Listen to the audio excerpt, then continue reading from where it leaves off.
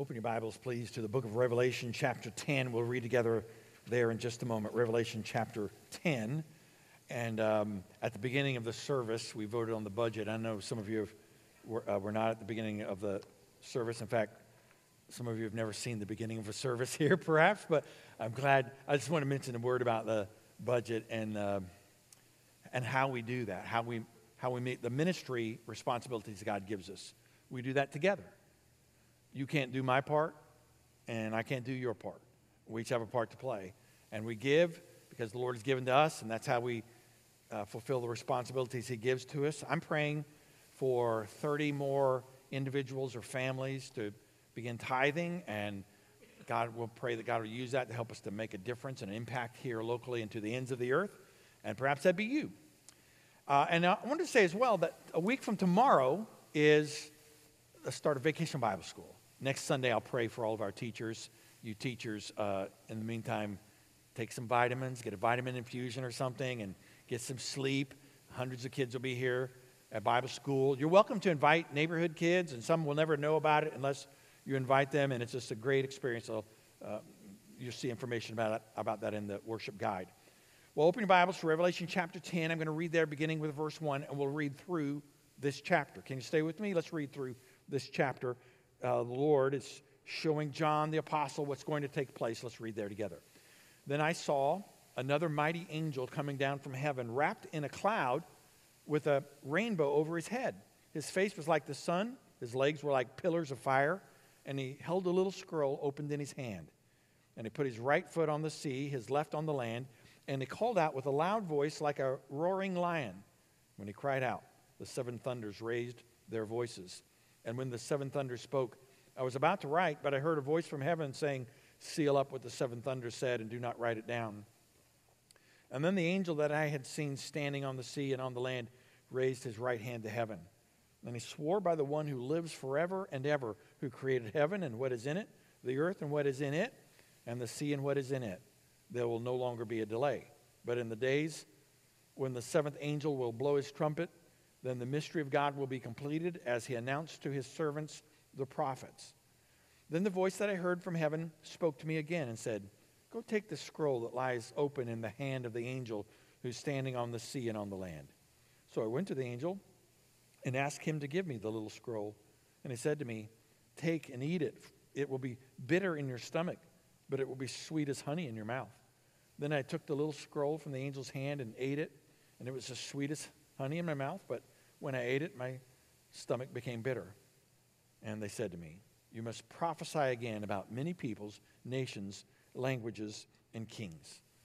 Well, I want to talk with you this morning as we go through this book of the Bible. I want to talk about God's word prevails, and I want you to see a little of what God says is going to transpire and what we can learn from it. And recently, Vicki and I played pickleball. I don't know if you've ever, how many of you played pickleball? Any of you played pickleball? A few? Some of you? All right, great. It's where you get a little paddle and you hit a pickle back and forth.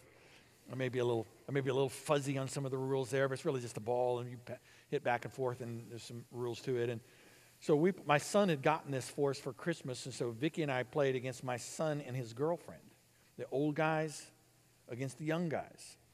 And actually, the girls were playing pickleball. My son and I we're in the Super Bowl. That's what we were playing. We were in the Super Bowl. It mattered so deeply. It's like the Hunger Games. You know, who's going to live through this? I mean, we took it really seriously. And sometimes we get overly zealous when it's competitive things. We just get a little overly zealous. I don't think probably the girls enjoy that part of it quite as much. And I was reminded in my overzealousness, some of you are probably like that. You get a little crazy on competitive things. And I was reminded that there are some things that are big, and we ought to keep those big. And there's some things that are small, and we ought to make those small. And the problem is, of course, we tend to take small things and we make those big. And just as bad, maybe worse, we take the big things and we make them really small in life. And the book of Revelation, if it teaches us anything, it is to note what things are big and what things that last, what things that count, and to keep the big things. Let the big things be big in life and let the small things be small in life. There are some things in your life that will not last one moment after the end of your life. Not one moment will they have any significance in any way. But there are some things that will last forever. They will have significance forever. And those are the things that we need to remember. And the Bible is telling us here about things that are going to last, things that matter. So I've got 4 principles I'd like you to note as we talk about God's word prevailing. 4 things I'd like you to write down on your notes. Number 1, see God's might. Did you write that down? See God's might. And verses 1 and following, let's kind of work our way through as we see a little of the power of God. The Bible says, John said, I saw another mighty angel coming down from heaven. Now, the word angel, of course, we see angels in the Bible a lot. It is the word messenger. And so some have said, well, maybe this is the Lord Jesus himself. And it's possible because he is certainly a messenger of the Father. But it could be that it's just this mighty angel. Angels aren't just little, in the Bible, they're not portrayed as just little babies or something, but often with great power and great might. And in this case, the Bible says there was another mighty angel coming down from heaven, wrapped in a cloud with a rainbow over his head.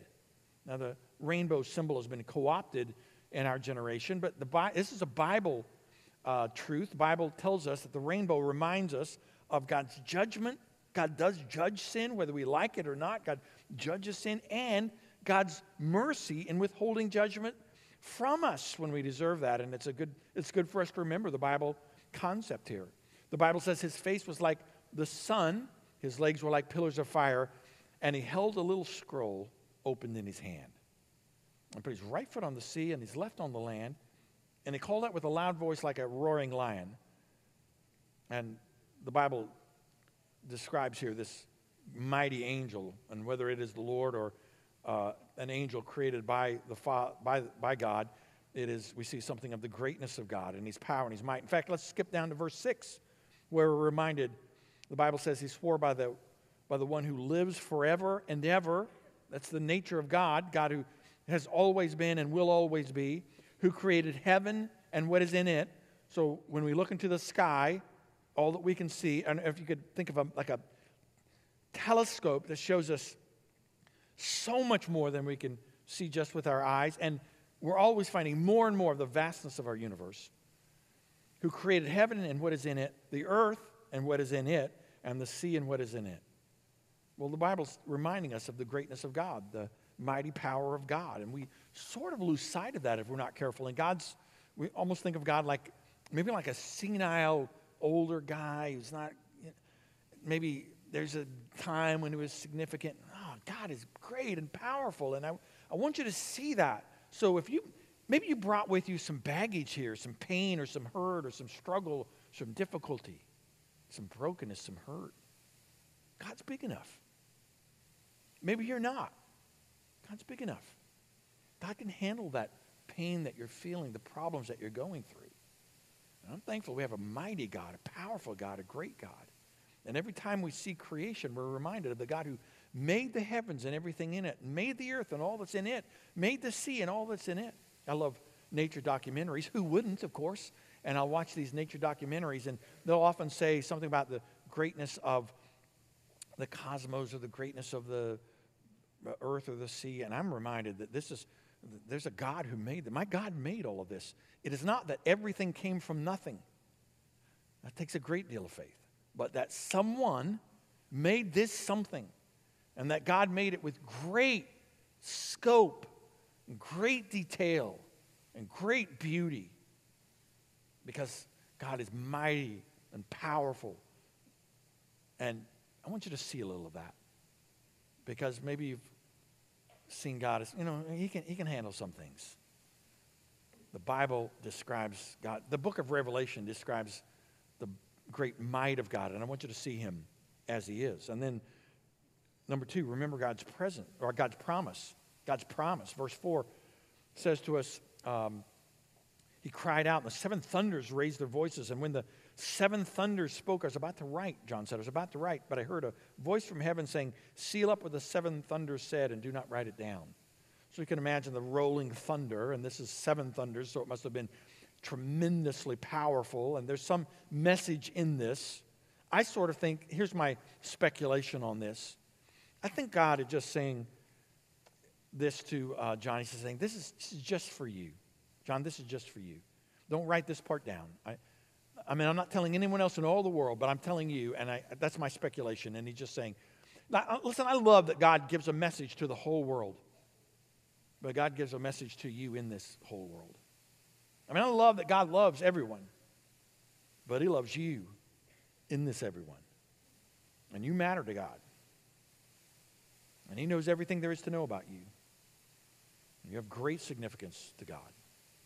Great value. He created in his image. And if you know him as Savior, you're adopted into his family. And sometimes God just, I'm glad God can make the whole universe. And it's huge. The more we discover, the more vast we recognize our universe is. I'm glad God can make all the little details. But sometimes in the scope of that, we just think, who am I on this giant, all the billions of people on our planet, and all the huge scope of the universe. And yet God cares about you. I think perhaps God was just saying to John, this is just for you. And then notice what the Bible says in verse 5. The angel I'd seen standing on the sea and on the land raised his right hand to heaven. And he swore, and by the way, I say this because some of you are in the military. When he says he swore, he was making a promise. He was not just swearing. He was not just using swear words. I just said that for your benefit in case you didn't understand the kind of swearing we're talking about here. Verse 6 says, and he swore by the one who lives forever and ever. That is the Lord, who created heaven, what's in it, the earth, what's in it, the sea, and what's in it. There'll no longer be a delay. But in the days when the seventh angel will blow his trumpet. Now we're seeing, of course, a picture of this. John pointing to what's going to happen. In the days when the seventh angel will blow his trumpet, then the mystery of God will be completed, as he announced to his servants, the prophets. He's saying, I've made a promise, and I'm going to keep it. God always keeps his word. He always keeps his word. God fulfills his promises. Not always in our timing, but he always fulfills his promise. His timing is sometimes different than what we would like, but God is a promise keeper.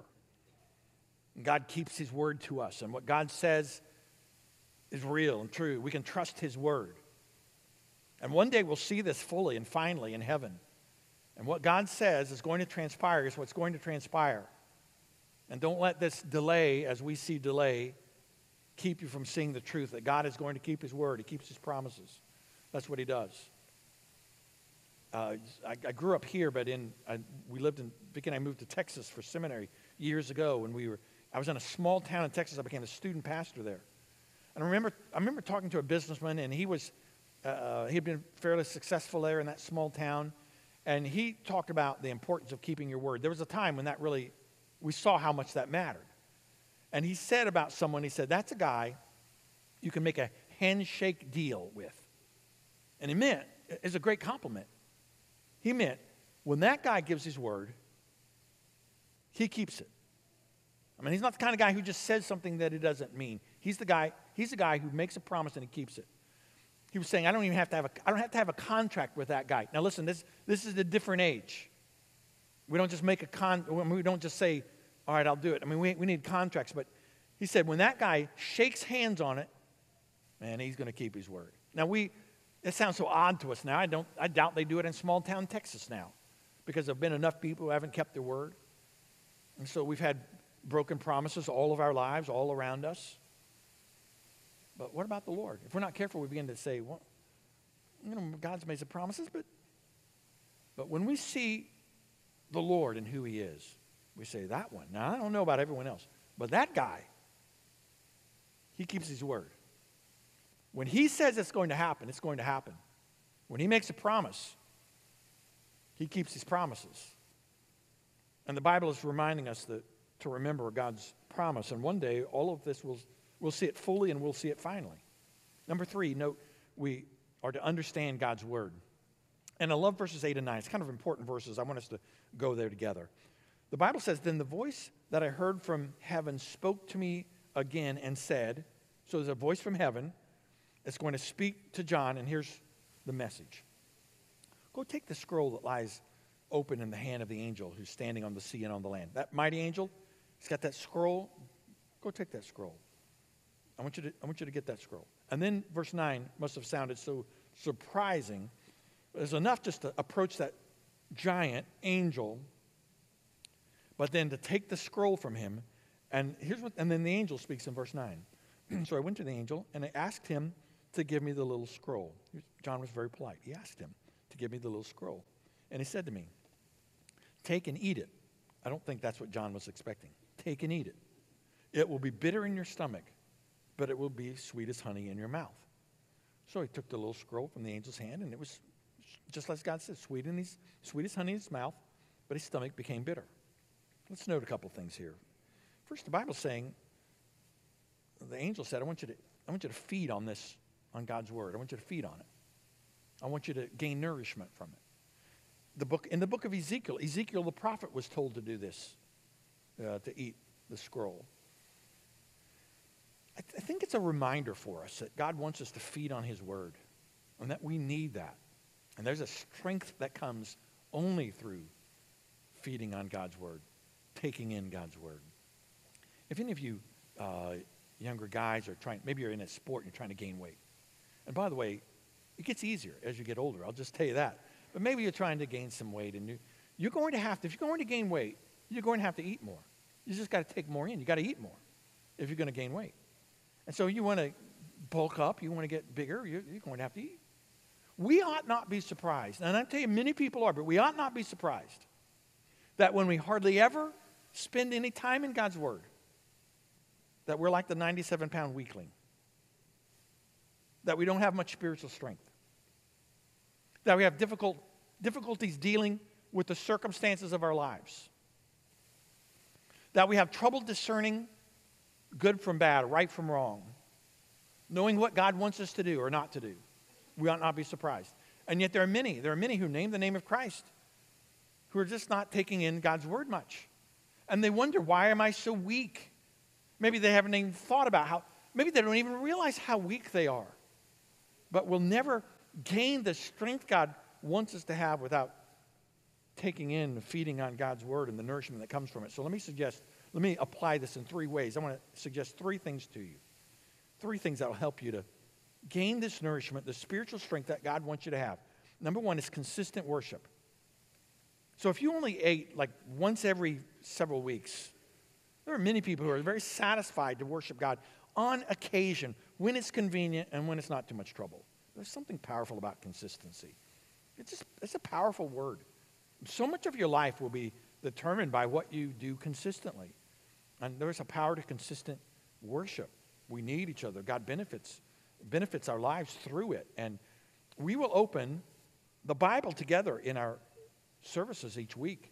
We'll read a chapter part of God's word, like we did this chapter of the Bible today, and we'll learn more about what God says. There's a strength that comes from that. So that's one area, consistent worship. Number 2 is a life group, So our life groups are our small group Bible studies, and I want to commend them to you. They are, our adult life groups are just small groups where you study the Bible together, and you can find a life group that will match you well. We have life groups at all 3 hours, 8:30, 9:40, or 11. And I want to encourage you to get active in a life group. Now, if you want to, you can go there and be quiet for a while. You don't have to, they're not going to embarrass you. I mean, you ought to say your name and maybe try to be, nice or something. That'd be okay to do, I think. But you can just learn, and maybe at some point, someone will ask a question that will help you a question that you had. Maybe at some point you'll want to ask questions yourself, or maybe someone will help you to learn how to dig in a little bit deeper, or think about a passage a little more fully. So I've said consistent worship. And by the way, if you have children in a life group, you'll be here 2 hours, and they will too. If they're a preschooler, they'll be in a preschool class, same lesson, different lesson plan, same theme, different lesson plan each hour. If you have children or teenagers, they'll be in a worship service and a life group just like you are. Maybe you figured that out already. And then the third part is your personal Bible reading. It's personal Bible reading. And I want to encourage you to read the Bible each day. We say in our church at least 5 out of 7 days. Like exercise, there's a benefit in doing it regularly. And you can read the Bible for yourself. We have many in our church who are reading the New Testament for the very first time right now. Maybe you've not read yet the New Testament for yourself. It's very doable. You can read, there's 27 books. You can read it in whatever order you wish to. Read through that. Read a couple chapters. Underline things perhaps that speak to you. Do that consistently. You'll begin to learn. when you've read the New Testament 7 or 8 or 10 or 12 times, eventually you really begin to put it together in a way that you can't otherwise. And then the entire Bible eventually, where you read all that God has to say and learn it and grow. And these things will help you to gain spiritual nourishment. It's not the only part of the Christian life, but it's an important thing. What does God have to say? We hear all the time what the world has to say, easily. What does God have to say? What does God want? How do I know what's good or bad, what's right or wrong? How do I gain discernment in what I ought to do? How do I know what God's will for me is? And so much of that comes in learning and ingesting the nourishment of God's Word. And so we feed on God's Word. And then notice what the Bible says here. I find it fascinating. The angel said, take and eat it. And it's going to be bitter in your stomach, but it'll be sweet as honey in your mouth. And I think what the Lord is reminding us here is there are things about God's Word that are so sweet to us, and there are things that are hard for us. There are times when you'll be reading God's Word and you will just say, wow. And there are times you will read God's Word and you'll say, whoa. And we need a little bit of both. We need a little bit of both. I love that the Bible tells me what I like to hear. I love that. And it's sweet. And I love that the Bible tells me what I need to hear. And sometimes it's a little tough. It's a little tough. So God talks in His Word often about grace. And in the Bible, He also talks about judgment. And I need both. In God's Word, we're reminded that God is love. And that God is holy. There are parts of the Bible that are easy for us to follow and easy for us to hear. And there are parts of the Bible that are hard and difficult. There are parts of the Bible, maybe this will not surprise you. There are parts of the Bible that are popular. People love that part of the Bible. And there are parts of the Bible that are, will this surprise you, unpopular. Did you know that? That the world will not really like to hear. And that changes all the time, by the way. Every generation changes what they think about good or bad, like or don't like. And so God's Word is for us both sweet and bitter, and we need it. We need the parts that we really like, that encourage us, and we need the parts that challenge us. So God sometimes just builds us up through His Word, and sometimes He teaches us things that are hard and difficult. Sometimes God just, it's a love that just affirms, and then sometimes God just convicts and rebukes. And you might not like that part so much, but we need things we sometimes don't like. And when I was a kid, I didn't understand why I had to eat vegetables. Why not just dessert all the time? But I needed both. I needed a little bit of, I needed things I liked, and I needed some things that I didn't especially care for. And so God gives us this because He loves us. So here's one of my responsibilities. This is a responsibility I have. I'm supposed to teach the whole counsel of God. And I'm just going to tell you, I'm going to just commit again to you, I'm going to teach the whole counsel of God. So I'm going to tell you things that you're going to really like and say, oh man, that's fun, how exciting, it sure feels, I feel good. And then I'll tell you some things in the whole counsel of God that will be kind of hard and that maybe will challenge you, and maybe God's Word, I hope it's not me, I hope it'll be God's Word but not me, but God's Word rebuking, correcting, challenging, because God loves you too much not to. And can I just tell you, God does this because He loves you. He doesn't just tell you what you want to hear. He tells you what you need to hear because He loves you. Don't you kind of see how, isn't that what a parent ought to do? Like, ought they not? They don't just do what their little child wants. Because sometimes the little child's, can you say this still in America? Sometimes the little child's wrong. They're wrong. They don't know what they don't know. And God loves you so much, He tells you the truth. And by the way, your life group teacher, they'll do that as well. They'll teach you the whole counsel of God. The Bible talks about heaven. The Bible talks about hell. God is love. God is holy. God's grace, God's judgment. And we need all of that. It's to our great benefit. And it's going to sometimes be a little bitter for us. And it's going to be sweet. And I'm thankful that God tells us both sides. So I want you to understand God's Word. And number 4, I want you to proclaim God's truth. So verse 11, let's go to verse 11, where the Bible says, and they said to me, you must prophesy again about many peoples, nations, languages, and kings. So apparently, the goal was not just for John to know about God's word, but it was also to do something with it. That is, the Bible says we're not just to be hearers of the word, but we're to be doers of the word. God wants us to put into practice his word. And I want that for you. I want you to learn God's word. We take it in, we ingest it, we learn what God says, but we're to practice it and live it out. And one part of that is proclamation. Let's note 3 things about it. First, proclamation is important. The Bible says here, you must prophesy again. You must. I mean, there's some urgency here. John, if you're going to obey me, you have a job. Not just to know about this, but to prophesy, to tell the truth. You must do this, and you must do it again, because once is not enough. Over and over, we need to hear the truth and learn the truth and grow in the truth. You must prophesy again. It's important. And then secondly, proclamation is for everyone.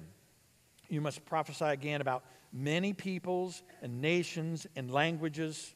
It reminds us of the Great Commission, some of the last words of Jesus where he said, make disciples of all nations, every people of all sorts and backgrounds. It's part of what we do as a church. Our primary responsibility is right here in this region. It's the primary part of our responsibility. Our budget also includes to the ends of the earth. And missions is a part of the budget that we voted on this morning, if you were here on time. Some of you have never seen the beginning of a service. It's really, really beautiful. But with that, part of that budget is for the nations too, because we know that God has given us a unique responsibility here, but that God wants us to be a part of what he's doing to the ends of the earth. And then notice that proclamation is powerful. The Bible says you must prophesy again about many peoples and nations and languages and kings. Kings. I thought if you had power or wealth or position or fame, you had everything that you needed. You've seen enough of the world to know that's not true, though, haven't you? That there are people who have lots of power and wealth and fame and are miserable because God made us for something more. God has something better for us than that. And so he said for kings. The most powerful in all the world, the kings. Here's how I wrote it in my notes. The gospel, it's going to be hard for you to believe, I think. The gospel is bigger than politics. It's bigger than politics. Well, listen, I'm thankful for the opportunity we have in our nation to be involved in the political process. And there are few, in the history of our world, very few people who have had the privileges that we sort of take for granted, where we can participate in the political process, and we can vote, and we can have our voices heard, and we ought never to take that lightly. I'm not saying that politics isn't important. Man, it is a great, great privilege. What a great privilege it is for us to participate in the political process. But there's something bigger still. Yeah. Something greater. And this world needs something more than power. It needs the gospel message itself. And so even the kings, even those who the world would say have everything that we need, because that's what we're chasing.